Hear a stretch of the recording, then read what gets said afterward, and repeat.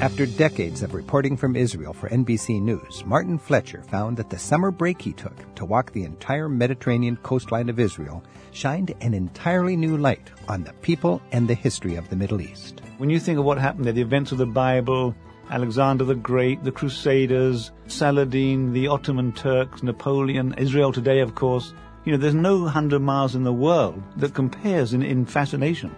And the former Paris bureau chief for the New York Times reveals what she realized about the French, that their lifelong dedication to flirting seems to enhance their self-confidence. It's the kind of place where men of all ages look at women of all ages, and we're not used to that in America. Today on Travel with Rick Steves, two foreign correspondents reveal the backstories on the culture they've been living in to help us better understand contemporary tensions in Israel and how Parisians make playing the game of life so seductive. It's Travel with Rick Steves. Hi, I'm Rick Steves. One summer, journalist Martin Fletcher took a hike and discovered the essence of the Middle East. Coming up today on Travel with Rick Steves, he'll explain how his 100-mile walk along the Mediterranean coast of Israel taught him more about the people of that region than 30 years of reporting as an American TV correspondent. He joins us a little later in the hour. Elaine Sciolino is also an American journalist with a keen eye for detail. When she moved to Paris, she quickly learned that her American approach to getting information doesn't always work in France. She joined us by phone a while back from her Paris home to tell us about her favorite hidden gardens in France. Today, Elaine returns to share with us what she's uncovered about the seductive French psyche in her new book. Elaine, thanks for joining us. Thank you for having me once again. You're a longtime Paris correspondent, right? Former bureau chief for the New York Times in Paris? Yes, that's right. I moved there with my husband and my two children in 2002, and my children went off to college, and my husband and I have stayed. Now, how, as an American, do you know enough about this very complicated, subtle side of the French culture to help us not be frustrated by it? I had the advantage of studying French history in graduate school, and then I lived in France once before in the late 1970s as a very young and single journalist. So I sort of built it all together and created this confection that is constructed out of years and years of gathering little bits and pieces of a mosaic. So you understand the French culture, and as an American, you can share it with us. The subtitle of your book, How the French Play the Game of Life. What do you mean by that? I wanted to show that seduction is a driving force in all of French life. And we in America think of seduction and we tend to think about sex. In France, seduction infuses all aspects of French life. It infuses French history, French culture, French food, perfume, fashion, politics, even foreign policy. You could have a cover story at a magazine on King Henry IV, and it'll say, King Henry IV, the leader, the seducer. So the seducer doesn't mean he's just laying every woman in the court. It means he is effective at charming people to get his way? Yes, but in the case of Henry IV, it was both. How have you been seduced in a non-sexual way in Paris? I had to learn to change my whole way of operating. Most of my journalistic career was as either a diplomatic reporter or national security correspondent. I covered the CIA. I've covered terrorism trials, where the goal is to get information, to get it quickly, to get it accurately, and put it into the New York Times. Suddenly, I'm confronted with a very loose subject and elusive subject, and I had to learn process. I had to learn to take my time. I had to learn that the information wasn't going to come in the beginning of the interview. It was going to come at the end. So it required an investment of effort and time and using different journalistic muscles than I had been using for most of my years as a journalist. I had to learn to keep the notebook in my handbag for about 15, 20 minutes, to not ask questions frontally, and to play. And when I say play, I mean play with conversation, to learn to banter. I had to learn how to joke. I mean, here I am of Sicilian origin. We Sicilians don't joke. And so suddenly I had to learn how to joke and joke in a different language, too. Okay, so you played the seduction game as a journalist, and you did it effectively. How have you been seduced in a sexual way in Paris? I am a happily married woman. No, I don't mean cheating on your husband. I'm just talking about, is that a part of life in Paris? Because my experience is it's a very seductive, in a sexual way, place. Well, it's the kind of place where men of all ages look at women of all ages. And we're not used to that in America. Once you hit 50 in America, guys stop looking at you. In France, you walk down the street and there's a woman who's 60, 70 years old, and you look at her and you know that she feels good about herself. Wow. You know she feels beautiful, and you just want to follow her down the street because you can just get a whiff of her beautiful perfume. So workmen paying attention to or whistling at a passing woman in America and workmen doing the same in France, are you saying it's two different things? Well, you're referring to an anecdote in the book where a friend of mine who's an extremely elegant, beautiful French woman in her mid-50s chastised me for wearing gym clothes to go out to buy a pound of butter. And she says, I always get dressed up, even to go out and buy a baguette. And she puts on high heels and makeup and does her hair. And I said, well, why in the world would you do that? And she says, on ne sait jamais. One never knows. And I said, well, one never knows what, Sophie Caroline? And she said, well, one never knows if you'll pass the window washer and he'll whistle at you. And I'm thinking, why in the world would you want the window washer to whistle at you? Because in America, we're conditioned to keep a distance from that kind of remark or reaction from a guy. All these years of our American feminism has taught us that we don't want to be treated like a piece of meat. Right. So that degrading aspect of the whistle in America might not be degrading to a French woman? Some of my best friends would just be delighted to be whistled at, yes.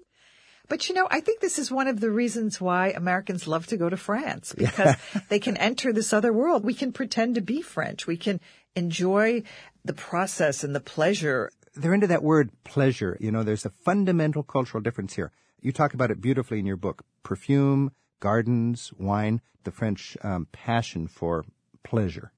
Well, it's the word plaisir, which when we think of pleasure, we probably either think of like a pleasure cruise or pleasure in sex. But pleasure is much broader than that in French. A meal, for example, is not just sitting down at a table and eating. It's thinking about what you're going to cook. Then it's going to the market and looking at what's in the market and choosing it. And it's negotiating with the different people at the market about what's good that day. Then it's bringing it home. Then it's cooking it. And then, of course, it's eating it. But then after eating it, you have to talk about what you ate and how it differs from the last time you ate whatever it is. And sometimes there's a nap. Now, obviously, this doesn't happen every day, but it happens enough in French life and even in very simple French life that we Americans can appreciate it when we're there, but it is a very different kind of event and exercise than what we're used to. In a way, it's like a great equalizer and expertise in taking pleasure in simple things. A walk in the garden, a glass of wine at a corner cafe, a conversation. That's a beautiful thing about France, I think. I'm Rick Steves. This is Travel with Rick Steves. We're speaking with Elaine Chalino, and her new book is La Séduction, or in French, La Séduction. You sure you don't have a glass of red wine in front of you That does help when you're in France. That does help. We were talking about this different approach to these pleasures, and a lot of people mistake sex for just getting into bed, it seems like. In France, I get the sense that there's more to sex than simply scoring. It's just a way of life, and there's people who never, ever will end up in bed with each other that have this sort of dalliance going on, just in a daily sort of rhythm of their life. Can you talk about that a little bit? I happened to be watching a Sex and the City episode last night on television because right now I'm in the United States, and it must have been an early episode, and it absolutely struck me in a very dramatic way that there was this one scene where it was all about the event. And it wasn't about the before and it wasn't about the after. It was all about, okay, we had the event, and was the event itself good or bad? It's very different in France. The anticipation of the event is much more important, and the remembrance afterwards. I have a young French friend who had a bit of a dalliance. It never led to anything, but with a guy who invited her over for a party, and she went and she left her scarf there. And months later, he brought it back, and he had spritzed it with his perfume so that she couldn't forget him. Oh, now that That is very French, it seems like. When we're talking about this, I think, like in Spain, you have riveting eye contact, you have the technique with the fan and the sultry flamenco dancing. And in France, you've got le regard, the look. The look. The look is much more important in France than it is in the United States. How many of us as Americans, particularly during our first trip to France, but Paris more specifically, are walking down the street and you accidentally bump into someone and you want to sort of smile and the person gives you this stare? Or that you're walking past a cafe and everybody's eyes are staring at you. And you think, these people are so rude. They're staring at me. Or in the metro, they stare. But in France, the stare is really a kind of visual embrace. It goes back to the time of the troubadours, where men and women of the court were forbidden to talk to each other, but they could express their feelings with just one look. And it's something that still exists today. Now that's powerful.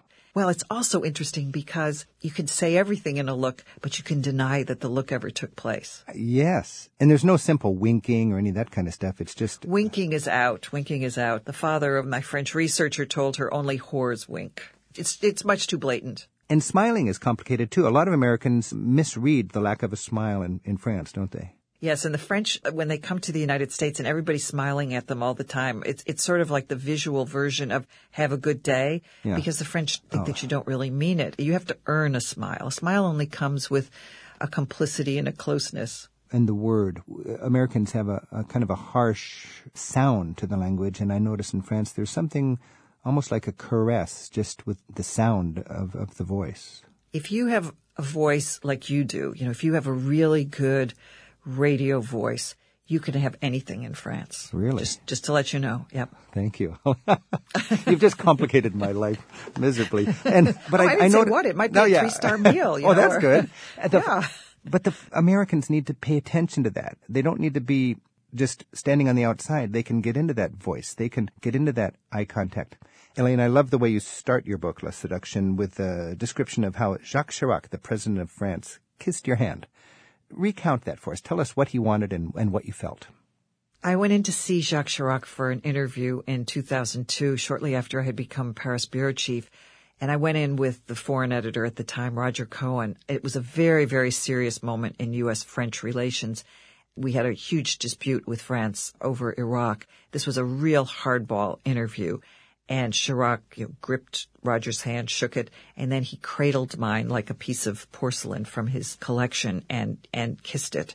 And I was unsettled. I was déstabilisé, as one says in French. I thought, does this man take me seriously, or is he trying to charm me? And you were playing the game of life on French terms. Well, it was only afterwards that I thought, what is going on here? Well, this is the challenge for all of us when we enjoy and embrace French culture. Elaine Sciolino, thank you so much, and best wishes with your book, La Seduction. Thank you so much, Rick. Elaine Sciolino also has her own website, ElaineSciolino.com. Her last name spelled Sciolino. We also have guest links in the radio details at ricksteves.com. In a moment, NBC foreign correspondent Martin Fletcher explains what he discovered by slowing down from his usual reporting style and hiking the entire coastline of Israel. He's next on Travel with Rick Steves.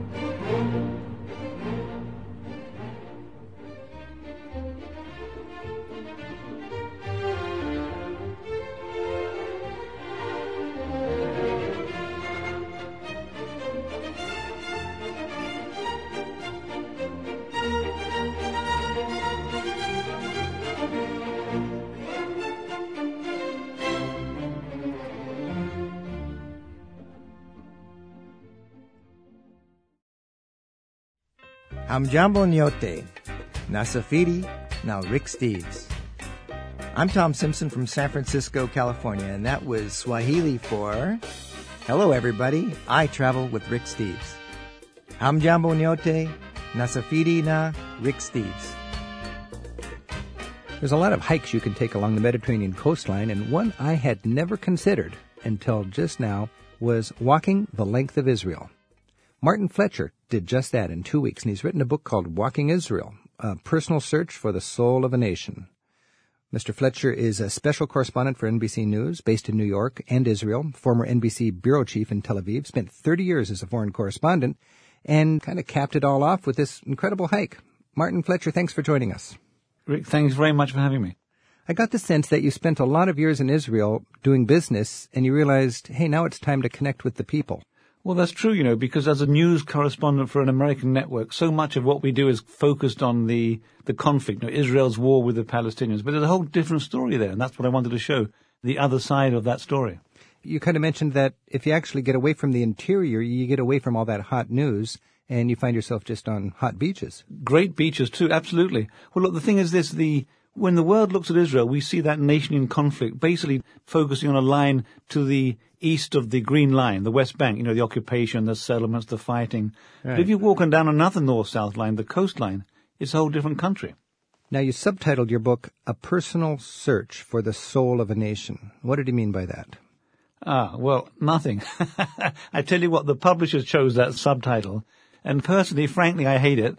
And I had always wanted my son to come with me on my hike down the coast. And the title I had was The Father, the Son, and the Holy Coast. That was what I wanted. Now, I'd buy that. That sounds like lots of fun. But your son wasn't able to make it with you.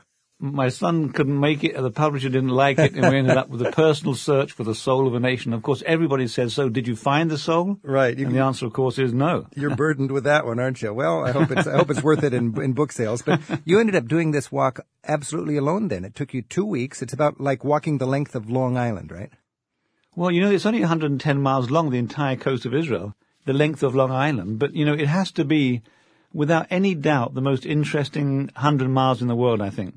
When you think of what happened there, the events of the Bible, Alexander the Great, the Crusaders, Saladin, the Ottoman Turks, Napoleon, Israel today, of course, there's no 100 miles in the world that compares in fascination. So as you were walking, you felt like you could lace together centuries of history from all different ages. Well, that's what I wanted to do. I wanted to show how the past reflects the present. When I did the walk, I brought 3 books with me, the Bible, an eyewitness account by a crusader who writing 1,000 years ago, and one of Napoleon's officers writing a couple of 100 years ago. So the book's full of anecdotes and historical details, but mostly it focuses on Israel today and what today can learn from the past. With those 3 books, you've got just a good example of the incredible historic diversity on that 100-mile hike. Yeah, and geographically it's beautiful too. And of course, it's a way of looking at Israel that we just don't see in the media for the most part because we focus on the conflict. Well, let's talk about that. What's the biggest misperception people might have about the land of Israel if all you ever did was look at TV news? Well, almost everybody that goes there has a friend who says, hey, why are you going there? Isn't it dangerous? Everybody says that. People are always calling me up, and viewers, friends of friends saying, hey, is it safe to visit Israel? And I say, of course it is. Then they come, and then a week later they call me up again and they say, wow, what a great place. I had no idea. So that's what I wanted to do, to write a book about that great place about which so many people have no idea. The fact is, it can be very dangerous. Obviously, there's a war just about every 10 years in Israel. But at the same time, when there's no fighting going on, which is the vast majority of the time, it's a safe, beautiful, fascinating place to visit. I can imagine it's reasonably safe. Is it uptight because of their location? Is there a tenseness in general? Yeah, I would say uptightness is more the word than tension because, after the suicide bombing campaign, for instance, each restaurant charged its clients a small amount of money to help pay for the security guard at the entrance who would check to make sure no one's carrying a bomb. So that can make some people pretty uptight, I guess, right? That was the feeling I had in Israel. It's just there was a general uptightness, and it was unfortunate because beautiful people, but just a reality that kind of requires uptightness. Yeah, they're suspicious, they're careful, they've learned that pays, and to people who are not used to it, it can be very discomforting. And of course, people always complain about the tight security measures on the Israeli airline El Al. And it is very obnoxious sometimes. But at the same time, people say, well, it is the safest airline in the world on its record. So there's a price to pay for safety, and tension and uptightness comes with it, unfortunately. Now, when you're considering a 2-week walk, I mean, reading your book, I thought, well, you had such a wealth of information about Israel through 3 decades of work there. Seems like you had friends in every town. That gave you a huge advantage. But could somebody who's a novice about Israel, who is a good traveler and was doing their reading and had the proper information, how realistic is that to do that hike, take 2 weeks and actually walk the coast of Israel? Well, I think it's very realistic. It's not a common hike, actually. Israel is a country which enjoys its own geography, if you like. There are plenty of trails or hiking trails. There's one hiking trail that goes from the very north of the country throughout the entire country down to the south. It takes about 2 months, 6 weeks to 2 months to walk it. The trail I took along the coast is actually, strangely enough, not a well-traveled trail. I mean, people don't really do that. But actually, I'm surprised, having done it, about how beautiful it is and how actually unprepared a lot of the coast is to receive tourists. I mean, I went through small towns where there wasn't anywhere to stay at all. And then I ended up sleeping on the beach, which actually I enjoy, but probably not everybody does. So there's an actual trail, you go to England and you have a trail, along Hadrian's Wall or something like this. There's actually a trail along the coast of Israel? No, there isn't. I just followed the beach. Right. And there are many places where you can't walk. About 30% of the coast you can't actually walk along the beach because of the docks, the ports, army installations, navy places, and security installations. So there's a lot of zigzagging. And probably it's not really convenient for someone to say, I'm going to walk the whole coast of Israel, as I did. But it's certainly large parts of it which you can walk. And it's all sandy beaches with nice little cafes and restaurants along the way. And, of course, normally they end up in a nice town. So it's a very pleasant thing to do. But I got to say, I wouldn't recommend anyone do it when I did it. I was going to do it in sort of February, March, early spring. But because of NBC, I was traveling all over the place. So I only got to it in the summer. It was incredibly hot and very tiring. And I wish I'd done it 25 years ago when I was that much younger. I'm speaking with Martin Fletcher, and we know him from his work at NBC as a foreign correspondent. For 30 years, he's reported mostly from the Middle East, and his new book is Walking Israel, a personal search for the soul of a nation. Martin spent 2 weeks walking 100 and some miles down the coast, and, I bet this was a chance for you to really meet kind of the salt-of-the-earth Israeli people, and I've always been charmed by the nickname for them. They call each other Sabra. Do you know about that story? Yeah, of course, but the fruit, prickly on the outside and soft and sweet on the inside. I would say it's more like prickly on the outside and less prickly on the inside.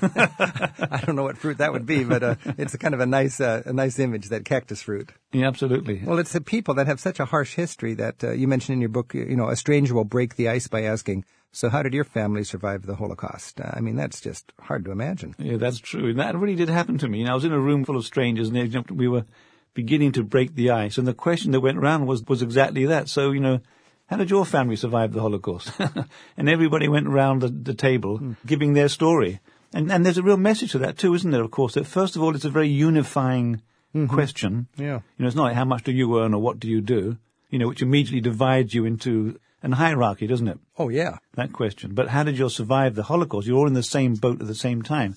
So it's a very unifying question. Well, their whole existence since, 1947 has been making a case for their legitimacy there and then defending it.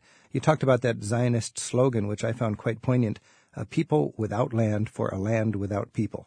Yeah, it's poignant apart from the fact that there were plenty of people living there who they ignored, unfortunately. Yeah, the reality was rather different. But the fact is that it was a very powerful slogan at a time when Jews had nowhere to go, and many Jews literally did have nowhere to go. And now they're living among the vacated homes of Palestinians who used to live there, isn't that right? To some extent, yes. Certainly in the early days, less so today, but certainly in the early days, many of the Jews who came from the Holocaust to Palestine, as it was before 48, lived in homes abandoned by the Arabs. And of course, the issue today is that the Arabs, in many cases, want their homes back one day, and so the conflict continues. I'm Rick Steves. This is Travel with Rick Steves. We're speaking with Martin Fletcher. We know Martin Fletcher from his work as a NBC foreign correspondent who's reported from the Middle East for 30 years. Martin, as I was reading your book, I stumbled upon Eli Avivi. I stayed with Eli Avivi back in 1975, and I dug out my journal and I read this entry because you had an experience with Eli Avivi also. And I just want to read this to you. This is what I'd love to hear it. This is what I wrote in my journal as a kid traveling through Israel in 1975. July 10. We checked out of our hostel and headed north. We tried hitching for a while, but the soldiers always get picked up first, and that competition was too stiff for us. We ended up on a bus with a bunch of kids from a kibbutz. The bus dropped us in Nazareth, Jesus' childhood hometown. We wandered around and decided that Nazareth wasn't what it used to be. From there we bussed to the coast, where we met some guys who suggested we stay at Ash Ziv. It is run by a strangely charismatic man named Eli Avivi. The property, which once housed Arabs, was now Eli Avivi's, and he had set up a kind of kingdom, which he declared was an independent country. Ash Ziv land. We walked through the gates of this tiny land and found an old, run-down mansion lit only by candles, and with a bunch of people on the rooftop. A girl who looked like the queen of Eli Avivi's harem came to the edge of the roof and hollered down a welcome. A guy came out with a candle and a box of matches. He explained, you can do anything you want here as long as you don't disturb other people. We paid him the equivalent of $3, and he took us to an old kind of stone shelter with lots of rooms, straw-filled mattresses, and graffiti all over the walls. We picked a fairly nice spot, which is little more than a cave, and lit our candle. Picnicking for dinner on the beach that evening, we could actually hear the bombs from the war. We were very close to the Lebanon border. The beaches here were under very tight security and constantly being scanned by searchlights. When it was time to return to our cave, we passed crazy Eli Avivi in his tiny swim trunks. We said goodnight, and he said shalom. I love it. I love that. And you met him in 2010 or something. What is he like now? He was that old hedonistic hippie with all these girls hanging out and lots of nude bathing and everything. Oh man, you've given me so many things to talk about with that. That's a wonderful entry. First of all, let me tell you that those hitchhikers who got the lifts before you did. Right. So when I was there in 74, I picked one of them up, and she's still my wife. My goodness, you were there the year before I was trying to get a ride. All right. So that's what happens if you give them a ride. So she became my wife. She was Okay. my wife. She was a soldier in the Israeli army and very beautiful. So of course I hit the brakes, and we're still married. Really? I fell in love with an Israeli draft dodger that same year. And she was one of these hippie young Israeli girls that actually fled Israel to avoid the draft and then went back home. And I met her just outside of there in Haifa. But I think after this interview, we should call each other up and swap notes. You mentioned the Eli Avivi creating the independent state of Avivistan. yeah. He called it Aviviland, rather. Okay. And the Palestinians at the time, they joked that Eli Avivi got independence before they did. Oh my! Well, he was very into his independence there because, as that guy mentioned, you can do anything you want here as long as it doesn't bother other people. And Israelis did go there because in the 50s, he first went there in the early 50s. And at that time, Israelis really didn't have any money to go abroad. They didn't have passports. So they used to go to his place, which became like this alternative lifestyle, naked bathing in the beach and loads of people. When I spoke with him, he told me that he had 1,000 girlfriends and took pictures of them all naked. And he invited me to see his photo album, which I declined. Are backpackers still hanging out and camping on his beachfront property there?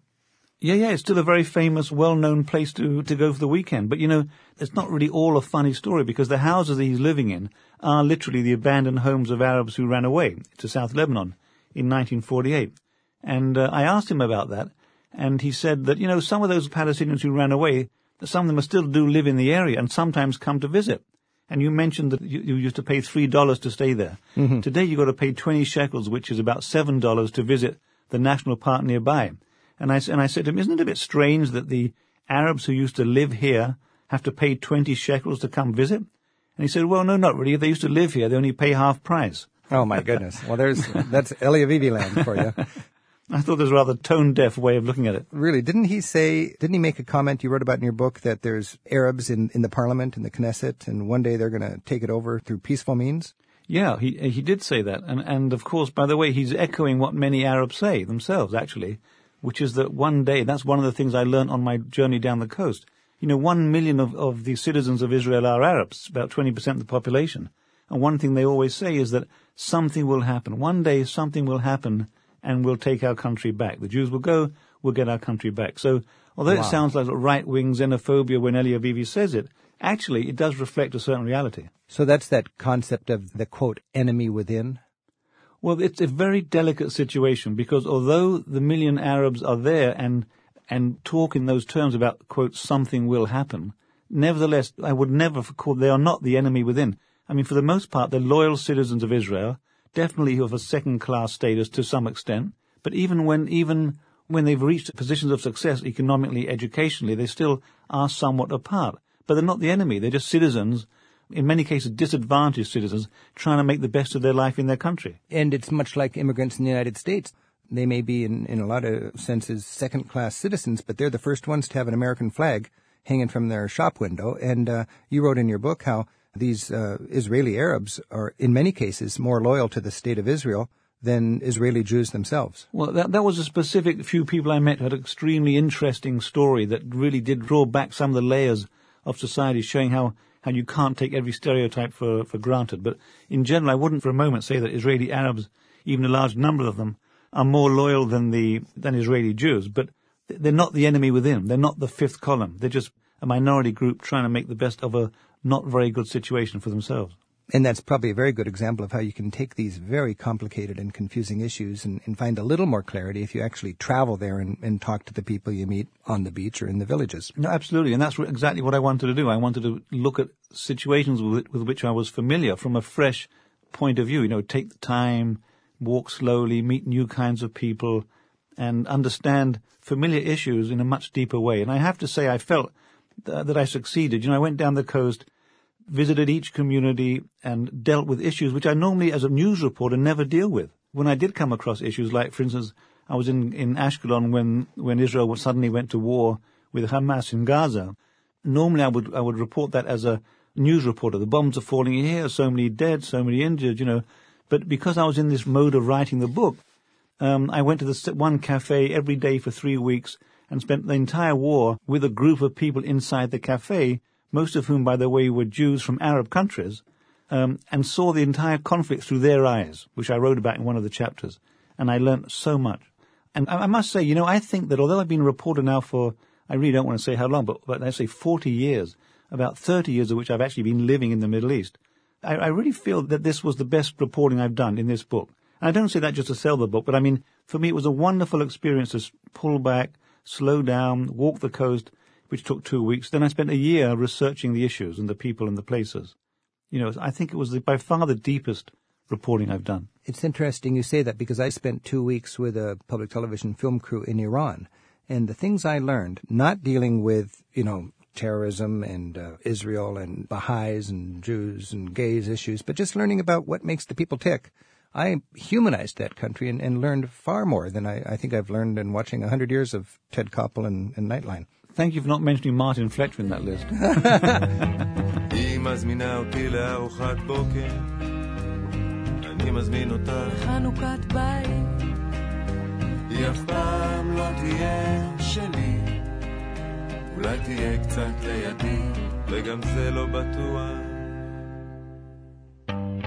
כמה מתוק ומריר הכאב, רק בגללו אני מוכן להתאהב, בעיניים בורקות בחיוך רעב, אני רוקד את הריבוד המוזר של הלב. We continue walking south toward Gaza, exploring the coast of Israel with Martin Fletcher.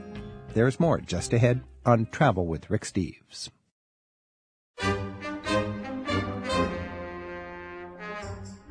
Martin Fletcher really knows Israel. He's our guest right now on Travel with Rick Steves. In his book, Walking Israel, Martin describes his discovery of another Israel, everyday Israel, when he took time off to meet the people while exploring the country's 100-mile coast by foot. Martin, what's your work situation now? I resigned from NBC News a year ago in order to write more books, and I'm still working on contract with NBC. Okay. But I also saw the book as a sort of, crossing the T on my time in Israel. It is fascinating to think that what you mentioned a moment ago, that you feel like some of the most important reporting you've ever done was basically giving an intimate look at Israel that's not war-torn, but just the communities living along the coastline.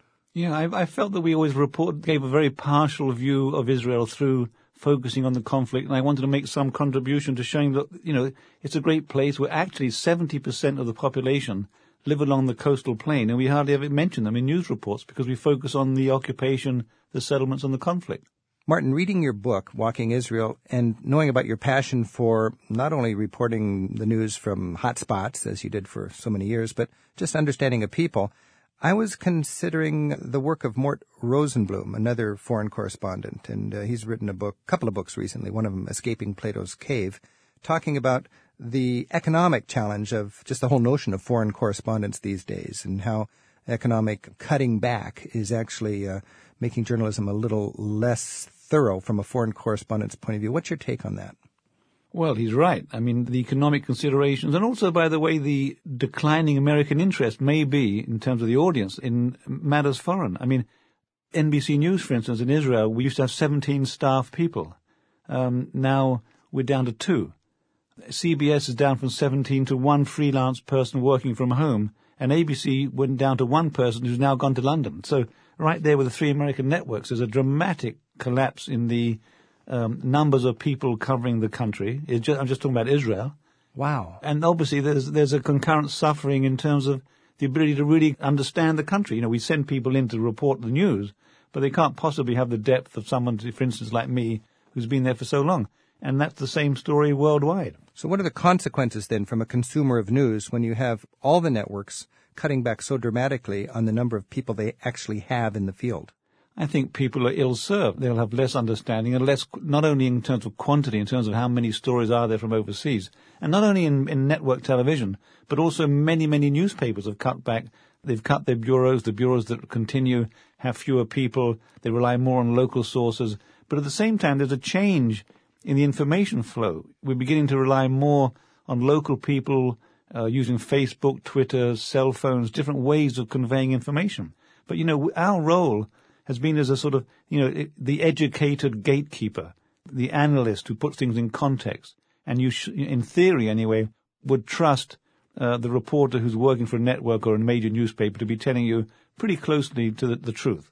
But if you're getting information from, say, inside Iran, from an Iranian with a cell phone, and then an Iranian Facebook group telling you what's going on, well, it may be great, and it may be just disinformation from the Savak, from the secret police. You don't know who's giving you that information. So I think for the consumer's point of view, it's very hard to know what the real source of information is and how reliable it is today. And I think that's a great threat to our understanding of the world.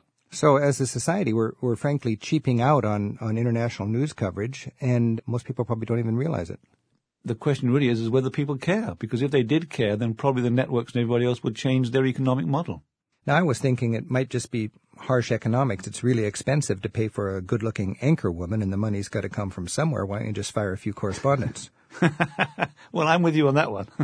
I mean, it seems absurd what an anchor person gets and how they're cutting back. You lose 10 people in the field, or probably 50. Yeah, you know, the salaries of the network anchor people, they range up to between $8 and $15, $16 million a year per person for his salary. Is that more than what you were receiving? I mean, it's ludicrous. We could run an entire foreign network with just one man's salary. But from a business point of view, they'll cut loose the entire foreign network in order to have the most convincing, eye-friendly anchor person. Well, you know, that's American business, and I don't think we can really blame journalism or even journalist managers. You know, that's the American media is a commercial business, has become a commercial business, yep. And that's how you make money. It's very unfortunate. Okay, so what you're saying is news is entertainment. I'm not saying that you did it, but I would agree with you if you said it, and to an extent. I wouldn't go all the way and say that because there's a lot of very serious news coverage, but it's the entertainment part of it that really seems to grab the viewers and keep them. I think it's a very dangerous trend, and I'm very concerned about it, and I'm thankful for the work that you've done and your commitment to helping us understand complicated issues in these far corners of our planet. Yeah, thank you. I'm Rick Steves. This is Travel with Rick Steves. We're joined by Martin Fletcher, who for 30 years has been a foreign correspondent working for NBC News, and his book is called Walking Israel, a personal search for the soul of a nation. Now, when you live in these communities as you hike and you connect with the locals, I understand Israel is quite a young population. What's the young generation's opinion of the military in that society? Because it's a huge part of the economy and people's lives is just the necessary military aspect of Israel. Yeah, I did spend one chapter writing about the Israeli army, not from the point of view of what it did, the battles, the wars, but from the point of view of what's it like today for young Israelis, boys and girls, young men and women who need to go into the army. You know, Israel is one of the few Western countries where kids are still conscripted. Boys do 3 years, girls do 2 years. And I asked them, I wanted to analyze that question. What do they actually feel about it? Because Israel used to be a country fighting for its survival, and therefore it was easily understood why you had to go into the military. But today, Israel survived. Now it's more a matter of what kind of country it will be. And so to tell young people you've got to spend 3 years of your life in the army, if you're a boy, is increasingly a hard sell.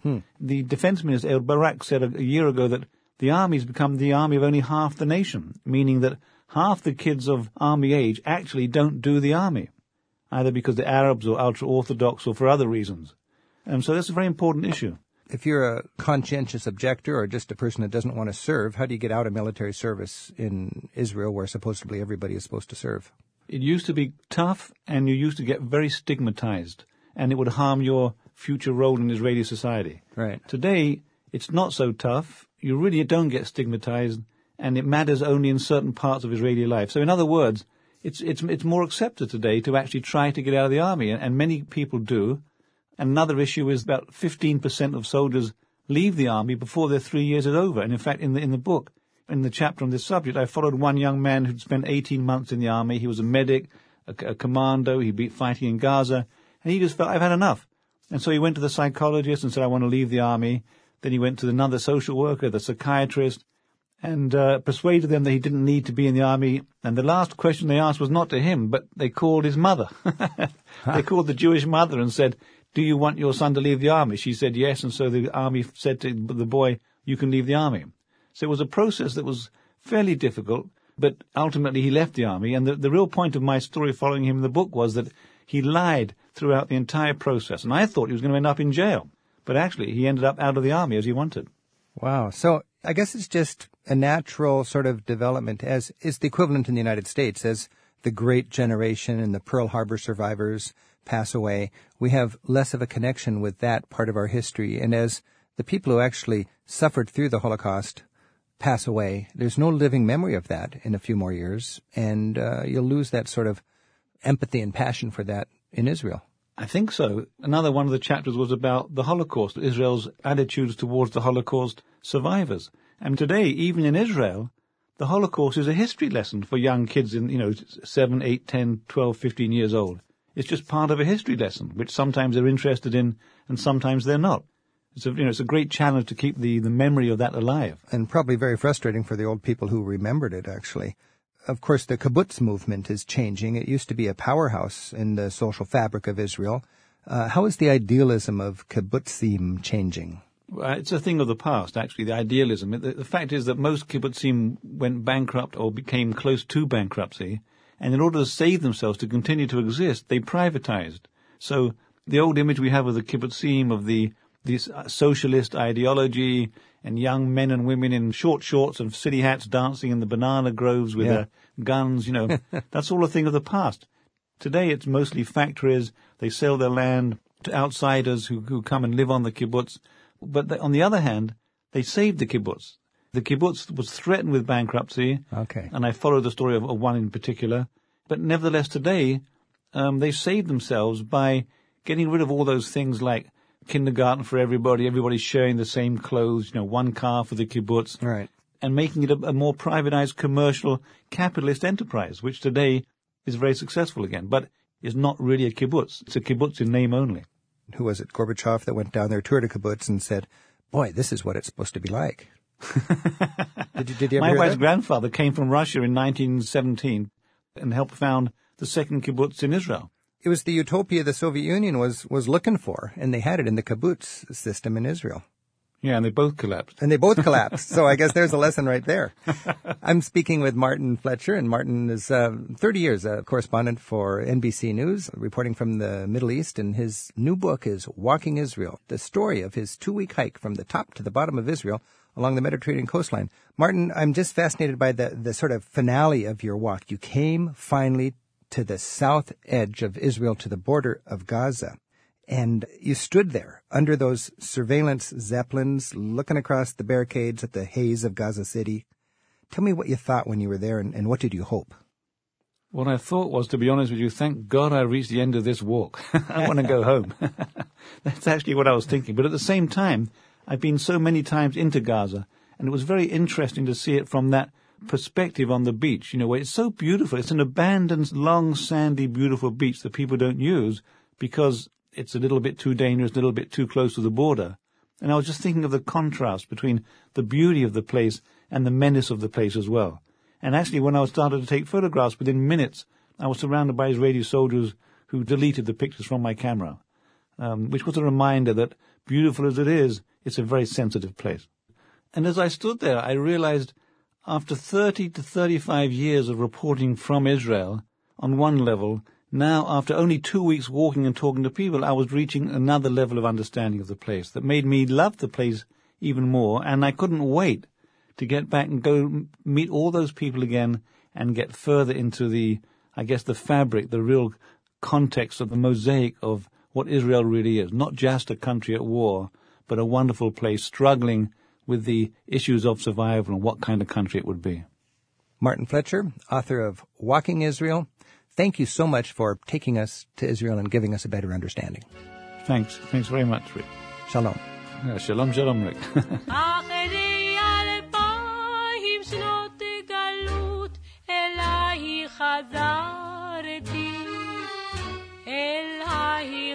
חזרתי, את היחידה שלי,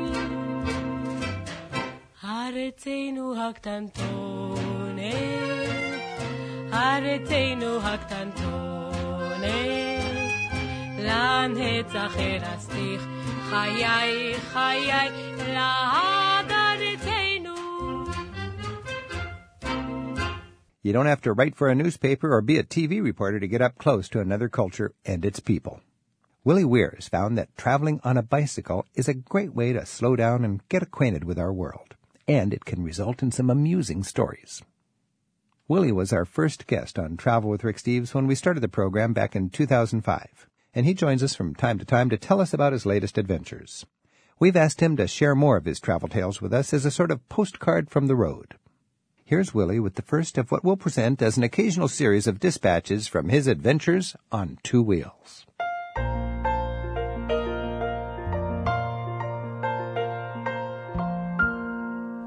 I call it the gamble, purposefully aiming to be in between guaranteed lodging at around sunset. For as much as I like the comfort and affordability of guest houses in Thailand, when you pay for lodging, your relationship is client first and guest second. When you carry a tent on a bicycle journey, all you truly need is a 4x6 foot patch of flat ground. Kat and I began looking for that flat patch soon after we were passed by a speeding Toyota pickup with an elephant in the back, our first double take in Thailand. Our "what was that about" reaction was soon answered by another speeding truck filled with teak logs, tree poachers. The small secondary road wound through the forest and farmland, a mixture of bamboo, rice fields, and second-growth teak. The sun was low, and the light was approaching the level when mosquitoes rise to feast on those without lodging.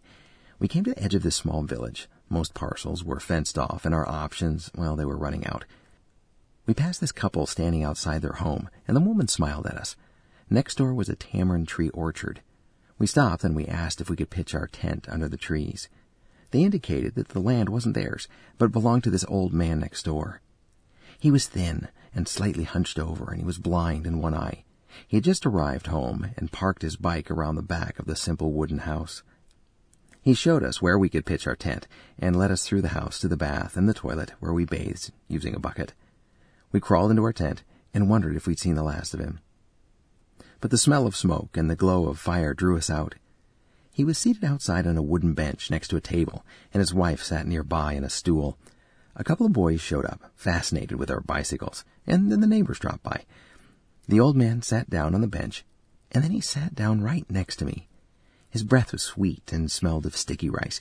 He talked to me, although I did not understand a word, and he felt my arms in a gentle manner, like someone inspecting a prized horse. And then he put his strong hand on my shoulder, and he massaged it. I was taken aback, for that is the exact way my father touches me when I come home to visit. When I was in high school, it made me uncomfortable. "Dad, that's just weird," and later I tolerated it. But looking at this stranger's face in this small village in Thailand, I felt embraced without being hugged. I felt, for lack of better words, in touch. We sat out by the fire for hours. We sang a bit, coaxed on by a neighbor who was on her second bottle of Thai whiskey. She sang a chorus of what sounded like an old folk song. I sang a chorus from the musical The Fantastics, and she laughed after every phrase, which made everybody else laugh, including me. Laughter is the perfect universal language. I don't think we speak it often enough. A young girl dropped by, and she spoke some English, and we learned that our hosts were childless and had lived in the village all their lives. After many attempts, we finally understood the old man's joke that if I relieved myself during the night, his tamarinds would be that much sweeter. The fire finally died, the neighbors said their goodbyes, and Kat and I retired to our tent. The next morning we rose with the sun. The old man greeted us and gave us a bag of freshly cooked sticky rice. And then he gave me a hug, the first I'd received in Thailand. I looked at that old man. I didn't even know his name. We didn't share a language. We barely had anything close to what you'd call a conversation. Yet in those brief moments around the fire, I came to understand my own father's touch. And an old man, well, he got to feel what it was like to have a son. เคยเที่ยวเริงใจสงกรานต์เชียงใหม่นั้นตรึงตราใจฉันมันหนุ่มสาวช่างสุขสันต์เขาเพลิดเพลินทั้งวันรดน้ำให้กันฉันเที่ยวดู Willie's website is willieweir.com, and we provide web links to all our guests' sites each week in the radio section of ricksteves.com.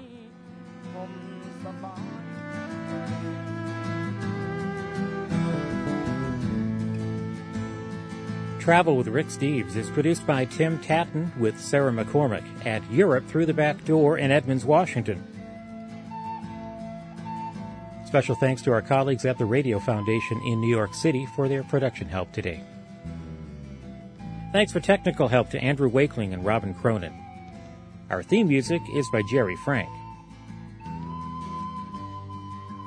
You'll find many interviews from past editions of the show arranged by the countries we discuss, plus Rick's European walking tours. They're available to download to your portable player or smartphone. Look for the Rick Steves Audio Europe links on the front page of our website at ricksteves.com. And join us again next week for more Travel with Rick Steves. Each year, Rick Steves tour guides take free-spirited travelers on escorted tours through France and beyond, one small group at a time. This year, we're featuring tours of Paris and the south of France, Paris and the heart of France, Paris by itself, and the villages and vineyards of eastern France. For a free catalog and Rick's Tour Experience DVD, visit the tour pages at ricksteves.com.